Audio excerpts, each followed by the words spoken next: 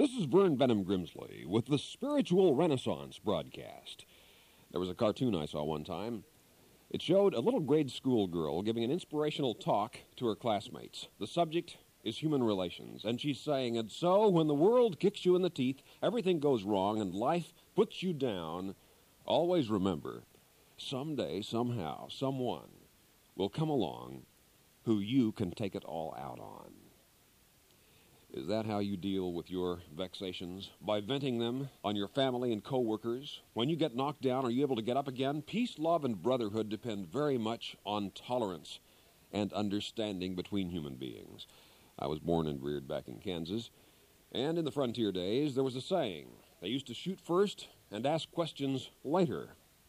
Of course, they didn't get many answers that way. That's one major cause of hatred and of violence, the refusal to communicate and to understand another human being. If, as Jesus taught, we are to do to others as we would have them do to us, we must learn the ability to put ourselves mentally in the places of other people in order to discern the greatest good for others, for love is the desire to do good to others. A.J. Cronin has written, "Peace on earth depends not upon the pompous platitudes of the treaty makers, but upon the individual behavior of every single being upon the earth. It is your children and mine who must make it a better world."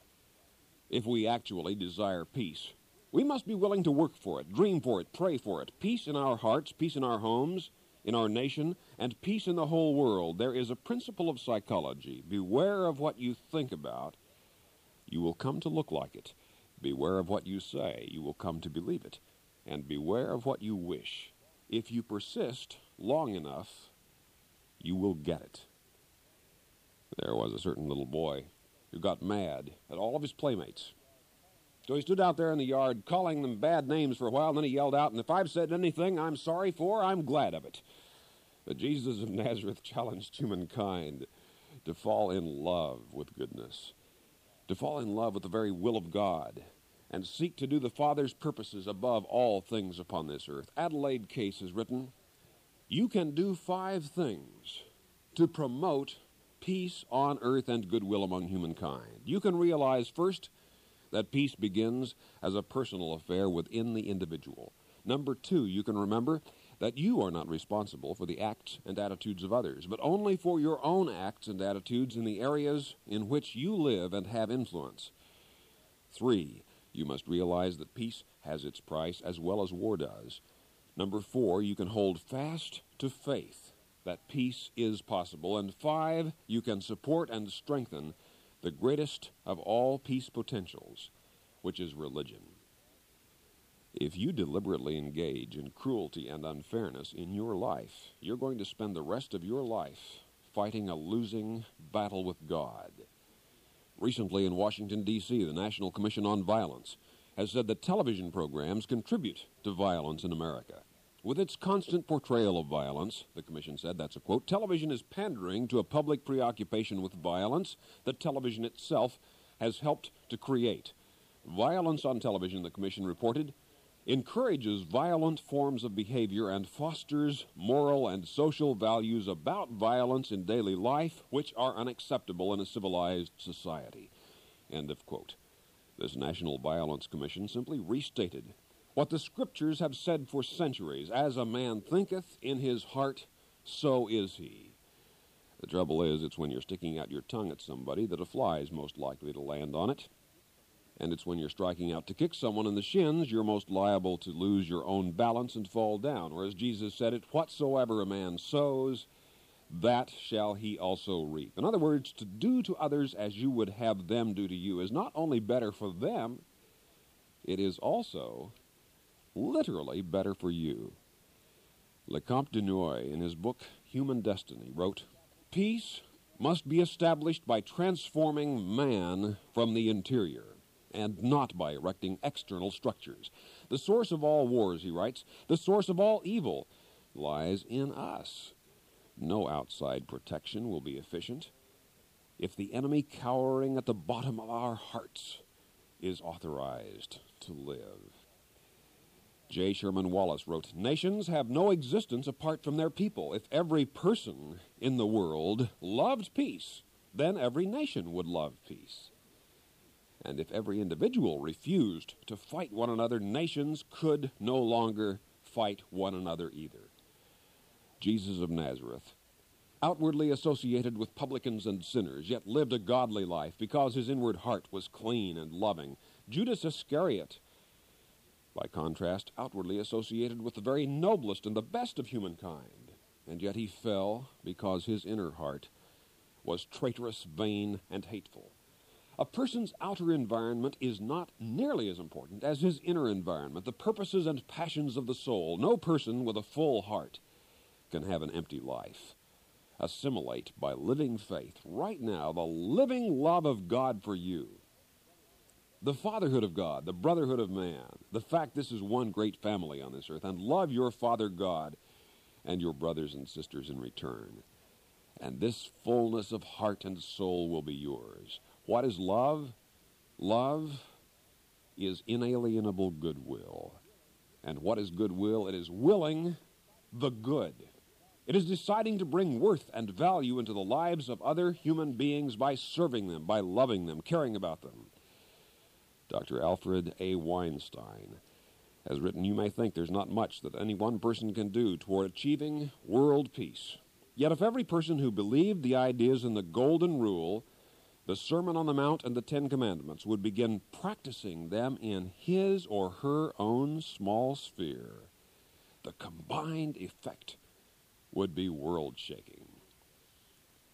A few years ago, this was around Thanksgiving time, one national magazine carried the picture of a family sitting at the dinner table. The young father was carving the turkey. The mother sat at the other end of the table. Between them were the two sets of grandparents, a little girl of about 7, a little boy of perhaps 5. And then at the mother's elbow in a high chair sat a baby of approximately 1 year of age. The title of the article was the word togetherness, and under the picture ran this legend: "She's too little to know about Pilgrim Fathers and Indians, but there's something pretty exciting going on that she does know about. She knows there's a special place for her at that big, beautiful table, that the fun and the talk and the belonging together warmth, even some of the turkey and cranberries, are for her too. She knows that what is going on makes her a part of a whole big, wonderful family. She may not know the word, but she's beginning to get the idea. Togetherness." That was the dream that Jesus of Nazareth held for this entire whole wide world of ours, that whether we recognize it or not, we are a family. And those who are spirit-born can live in love for everyone. And love is the greatest power in this universe. One time I heard a tall story about a place where it was so hot everybody took turns sitting in each other's shade. But that does represent one noble principle of human life. It's cooperation. We can simply accomplish more working together than we can working bitterly and angrily apart. And that is why it is of such fundamental importance that we begin to conceive of this planet as one great family, the family of God, which it is. And you are a member in it. You are infinitely valuable. No two snowflakes are the same. No two fingerprints are precisely the same. Psychology has found no two personalities are precisely identical. There is only one of you in all this universe of universes, and you are that one. No one else can do precisely what you can do in your career through the ages. No one else can be precisely who you can be. You are a special son or daughter of God. God only made one of you, and you are that one. And God loves you with a love that will not let you go. "Whosoever will, let him come. I will in no wise cast out," says God. He calls for you, regardless of what you've done, regardless of your past, regardless of your present. God has a future for you which will be thrilling. You may not know what the future holds, but you can know who holds the future. God does. And God offers His will, His wisdom, His power for living every moment of your life.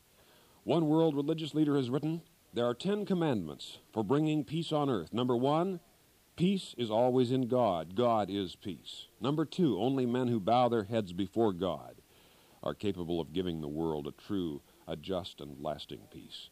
3, unite all honest people to bring closer the victory of human brotherhood and with it the recovery of the world. Number 4, banish lies and rancor, and in their stead let truth and charity reign supreme. Number 5, affirm human dignity and the orderliness of liberty and living. Number 6, give generously of aid and relief, state to state, people to people, above and beyond all national boundaries. Number 7, assure the right of life and independence to all nations, large and small, powerful and weak. Number 8, work together toward a profound reintegration of that supreme justice which reposes in the dominion of God and is preserved from every human caprice. Number 9, God is the rock of human brotherhood, and peace can never come to terms with the idol worshippers of brutal violence. And number 10, be prepared to make sacrifices for the achievement of peace. Jesus' 2 great commandments, again and again I reiterate, were love God and love people. You shall love the Lord your God with all your heart, soul, mind, and strength. And secondly, you shall love your neighbor as yourself. Listen to this. It happened in San Francisco. There was a store owner, looked out of the corner of his eye, and he saw a girl shoplifter running out of his store. She disappeared in her car, but he noted her license number. The police soon picked her up. It turned out that she was an 18-year-old, unmarried mother with a prior conviction. And as her father tearfully told this shopkeeper, she could go to jail for 3 years on this conviction. But here was the result. That shop owner dropped the charges and hired the girl, and that girl is now working for him as a sales clerk. Don't tell me the brotherhood of man is an idle dream. It can never happen. Because it can. It can start in your life and mine, and one day can win this world for peace and love and goodness. One thin dime can be held in front of your eye and block out the sight of the sun. No person, however, would insist that that little dime is larger than the sun. But the dime, being nearer to the individual person, has the ability to shut out the sight, even of the sun. Much of the disorder in families and in human society results from the actions of people who place their tiny personal interests ahead of the good of the whole. One must never seek to put private gain or advancement before the great good of God's great family. Dwight L. Moody wrote, "If we cannot be a lighthouse, let us be a tallow candle." In the old times, people used to come to the evening meetings bringing their candles with them. The first one would not make a great illumination, but as more came, there was more light. Suppose all the people on earth today were burning with even a candlelight. Would not God be all the more glorified? If we cannot be a lighthouse, let us be a tallow candle. That is well enough. If it is all you can be all you can be. Give your life to God without restrictions, without asterisks and footnotes. Dare to lay your life before the living God and say, "It is my will that yours be done," and become the center of light and peace and love and joy a true son or daughter was born and created to be. And then write to us at the Spiritual Renaissance Institute, Post Office Box 3080, Oakhurst, California, 93644 USA. That's the Spiritual Renaissance Institute, or abbreviated SRI, Post Office Box 3080, Oakhurst, California, 93644 USA. I've written Finding God, Getting to Know God, Growing Spiritually, 7 Principles of Prayer. All this literature yours with no cost, charge, or obligation. For those of you listening in other countries around the world, over our international satellite and shortwave network, let me spell the mailing address: Post Office Box 3080, Oakhurst, Oakhurst, California, California,